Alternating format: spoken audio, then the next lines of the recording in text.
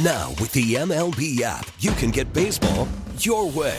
Pick your favorite team, your favorite players, and get customized highlights, stories, and breaking news right on your home feed. Follow the action with Game 10, where 3D replays add another dimension. Plus, notifications can keep you connected to every pitch, every hit, every game. The MLB app. Baseball your way. Download it now for free from the App Store or Google Play. Blackout and other restrictions apply. Major League Baseball trademarks used with permission. Will Z's here with us. You can watch the show on twitch.tv/ESPN1320, youtube.com/ESPN1320. If you're watching right now, hit the thumbs up, hit the subscribe button. If you're listening on the Odyssey app, 1320 AM or 98.5 FM HD2, we appreciate you. We appreciate Will for being here with us as always. Will, before we look at tonight, let's take a quick second to look at Saturday. What happened? What went wrong? It was a rare high-scoring loss for the Kings. I know. It doesn't happen much.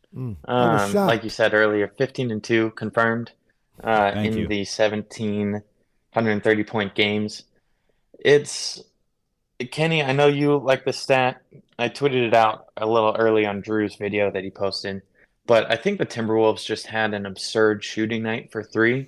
On their wide-open threes, they made 13 of 15.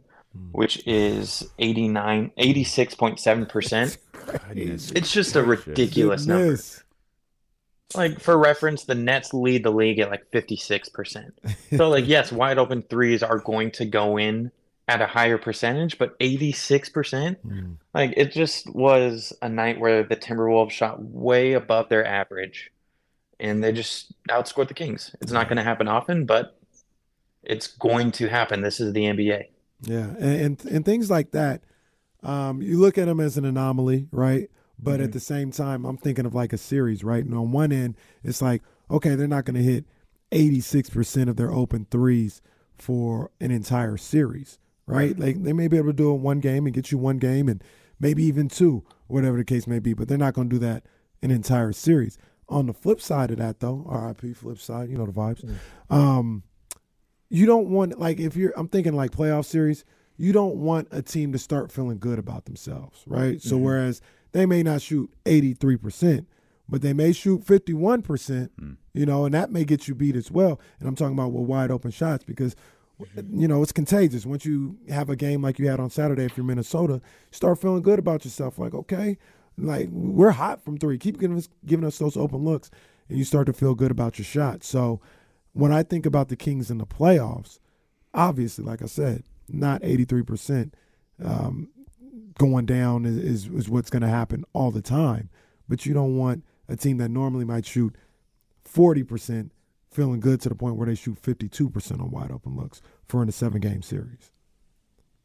Exactly. And it's all about those adjustments too, where I think we saw it with the Clippers, obviously Kawhi being out, but there's been a lot of people kind of keying in on the corner threes lately. The first Clippers game, they just torched the Kings from the corners, which was very reminiscent of Saturday's game against the Timberwolves.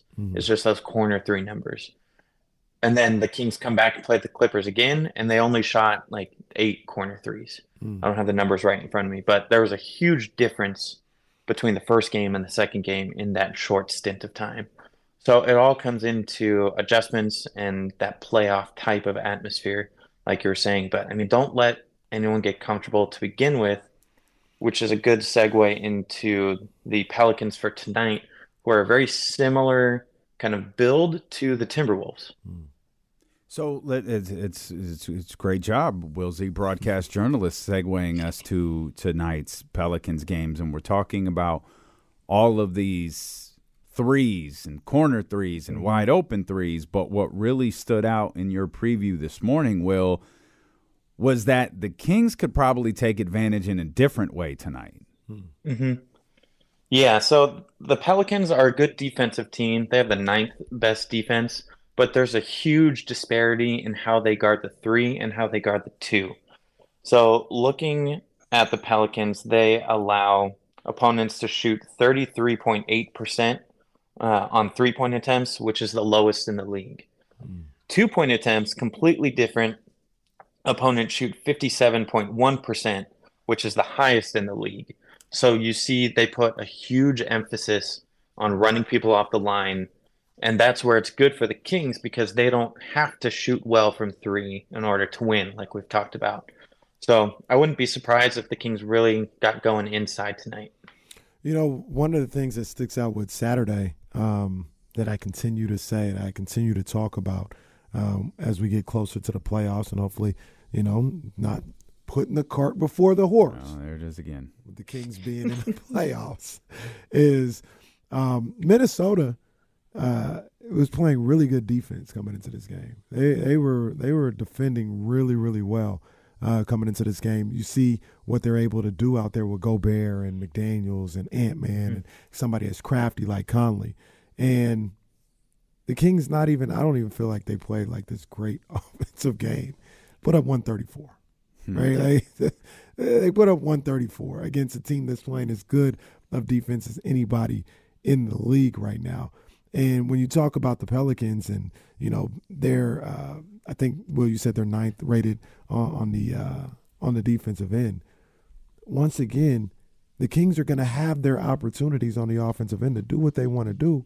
It's just a matter of if they come down and execute, and if they get timely stops, which they didn't get on Saturday, enough of the timely stops at least. Yeah, and it's so much of I think the Timberwolves, kind of again comparing the two teams, the Timberwolves do with Rudy Gobert in there, they do such a good job of kind of defending that middle of the court area, the mid-range. They're really good at defending the mid-range. And the Kings, I felt like had that taken out of their flow a little bit in that part of their offense. But I think tonight with the Pelicans, the Kings should try and get further into the restricted area where the Pelicans are giving up 71.7% shooting, again, worse in the league. So, Kenny, like you said, if the Kings can hit on kind of their percentages with anywhere around their averages compared to the Pelicans' averages, they should be able to hopefully outscore the Pelicans enough with that timely defense where with a lot of players out, the Pelicans hopefully won't be able to outscore the Kings. You mentioned the Pelicans being a top defensive team. Is this are they a like force a lot of turnovers type defense, or what do the Kings need to watch out for on that end? Yeah, they like to go for steals. They average 8.6 steals per game, which is the second most in the league, and they use those to get the kind of quick transition buckets. You said 8.6? 8.6. It's a lot. Damn. Yeah. And they're tied for third in the league with 18.5 points off of turnovers. So it'll be taking care of the ball, which, again, the similarities between the Timberwolves and Pelicans. T-Wolves, similar type of aggressive style. The Pelicans don't foul as much, but the Kings only turned it over 6 times last game. So they're pretty good at taking care of the ball. There's been some games where that's been kind of their Achilles heel, but on the season, I think they're right around the middle of the pack in terms of turnovers. So just know that the Pelicans are going to try and be aggressive. They're going to try and get steals and get out and run off of those turnovers. Another difference between the two teams is without a guy like Zion, obviously, but I'm not sure because when I see the listing, I see Valanciunas as being day-to-day, but if he's not able to go, they don't have a guy like Rudy Gobert who was extremely effective, either creating a situation where he sucked in the defense to open those corner threes for Minnesota, or just flat out getting rebounds and finishing at the rim on Saturday night. New Orleans doesn't have necessarily that type of guy. I know Jackson Hayes is there. I like the way he plays, but they're also going to be without Larry Nance Jr. So that goes back to your point earlier, Will, of, hey, they should be able to take care of business inside. The Kings should. They should be able to take care of business inside against this Pelican team that comes in a little bit shorthanded tonight. Yeah, and I think Alvarado being out is a big deal for them too. He's such an energy guy that he just always brings that, like Davion type of intensity. It's just more outward energy compared to Davion. He's more like, I'm just going to show up, do my job type of thing. So Alvarado being out, I think, is a key thing to look at too. Like, it's just all the little stuff he makes you do, makes you work, bring the ball up to half court. It's a big loss for them. Yeah. And how about Kevin Huerter? You wrote extensively about how Kevin Huerter has been shooting the ball recently and what that means for the Kings.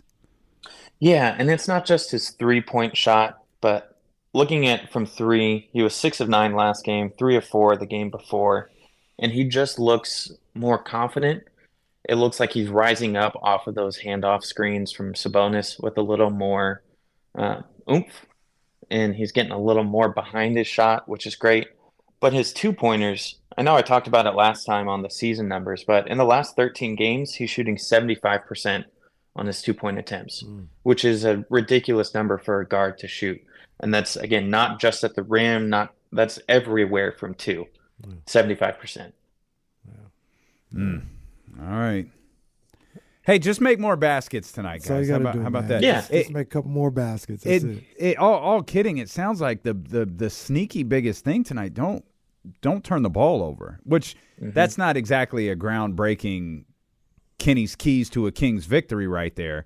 You could throw that into every game, but they're going to force you into turnovers, and they're going to make you pay for them.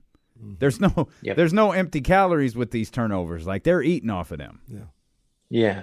And we've seen it with Sabonis. He typically does a good job with finding the back cutters.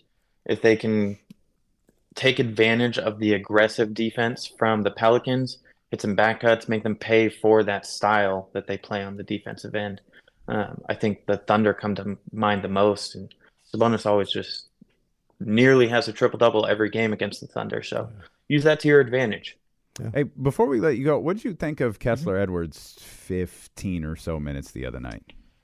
I liked it. It didn't really jump off the screen in terms of kind of what he did, but I just looked up when you guys started talking about it, looked in his advanced ratings for the game, and he had an offensive rating of 169.2, defensive rating of 118.5, net rating of 50.7. All three of those were the best marks on the Kings for the game. So he clearly made a huge impact. And I think Mike Brown so clearly wants that type of player. Like, he searched so much for that defensive wing from Manecki to KZ, Dozier, now Edwards. Like, it's what makes not getting Jared Vanderbilt hurt even more. Like, Mike Brown knows what he wants. Maybe Edwards will be that guy. I thought he had a pretty good 14-minute stint or so. Yeah. Great stuff, Will, man. We appreciate you as always. We'll see you, we'll see you Thursday. National TV, Will Z. Yeah, man. We appreciate you. Thanks, buddy. Appreciate it, guys. Have a good one.